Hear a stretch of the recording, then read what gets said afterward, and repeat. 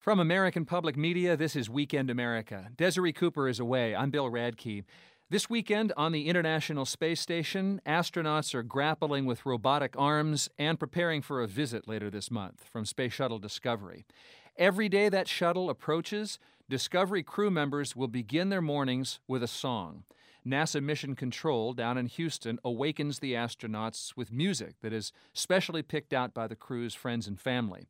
In this next installment of our Listening In series, producer Gideon Darkangelo asks some shuttle astronauts what they like to wake up to when they're orbiting the Earth.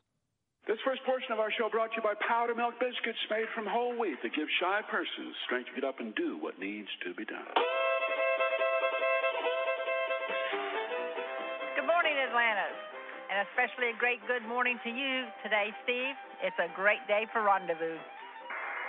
Hey, thanks very much, Shannon, and thanks very much to my wonderful wife, Jennifer, for a little powder milk biscuit to wake up to in the morning. Our food's really healthy on over here, but we can still dream of some of the brown stains on the bag that indicate freshness. As commander of the shuttle mission Atlantis, Steve Frick's special job was to dock with the International Space Station on Flight Day 3. So on that day, his wife Jennifer picked out a song for him. I heard Powder Milk coming over the speakers, and sure enough, even though it was zero G, I was tapping my foot and big smile on my face. It was a great way to start the day. Al Drew is one of the Capcom astronauts. They stay down in Houston and handle all communications between Mission Control and the shuttle. The technical term for what I do was the planning shift Capcom. We work the overnight, and the very last thing I get to do is to wake up the crew. So my unofficial name for my job was being the wake-up morning DJ for the crew. One of his jobs is to assemble the wake-up playlist with family and friends in the weeks leading up to the mission.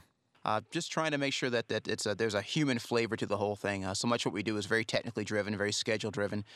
To be able to give them just a sly wink over the airwaves that's my chance to do that.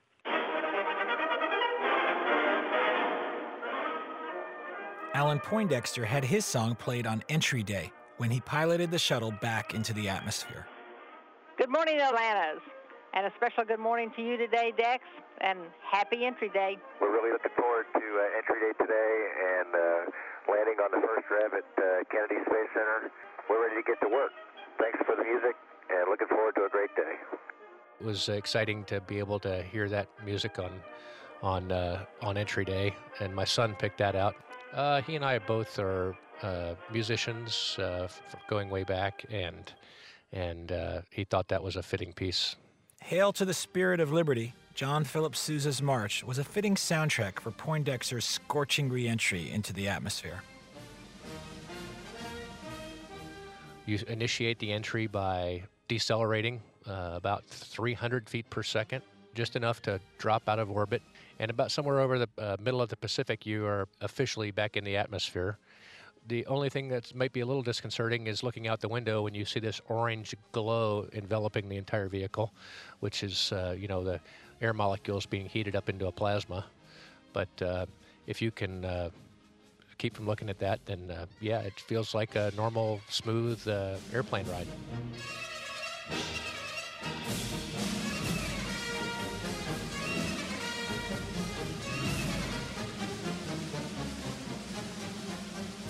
The first wake-up song sent into space was Hello Dolly in 1965.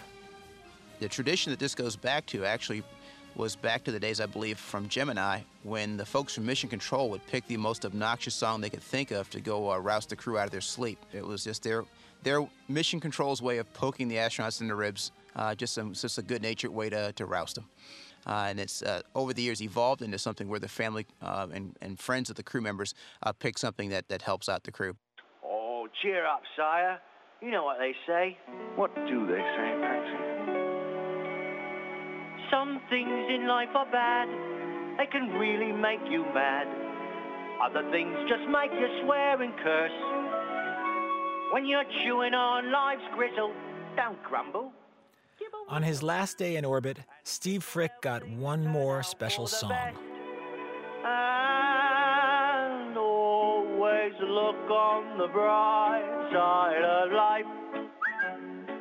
Good morning, Atlantis, and a special good morning to you, Steve.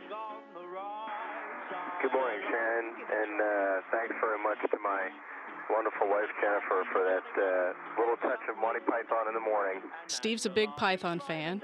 There's a lot of Python fans here in Houston. I was actually up late at night watching the wake-up music, and I could see a lot of heads bobbing and feet tapping in the Mission Control Center as they played that music. As they circle the planet once every 90 minutes, the astronauts say the music is a thread that ties them back to their loved ones on Earth.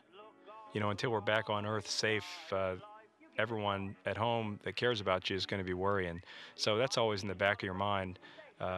So when you have something like this play that's a special bond between, in this case, Jennifer and I, it just makes you feel a little bit better to know that that she's thinking about me, and she's probably sitting at home right then watching the music play, even though it's probably 3 o'clock in the morning or something in Houston. So it was a nice moment of connection in the midst of that the whirlwind that is a shuttle mission. Always look on the bright side of life. On Earth, I'm Gideon D'Arcangelo for Weekend America. Always look on the light side of life.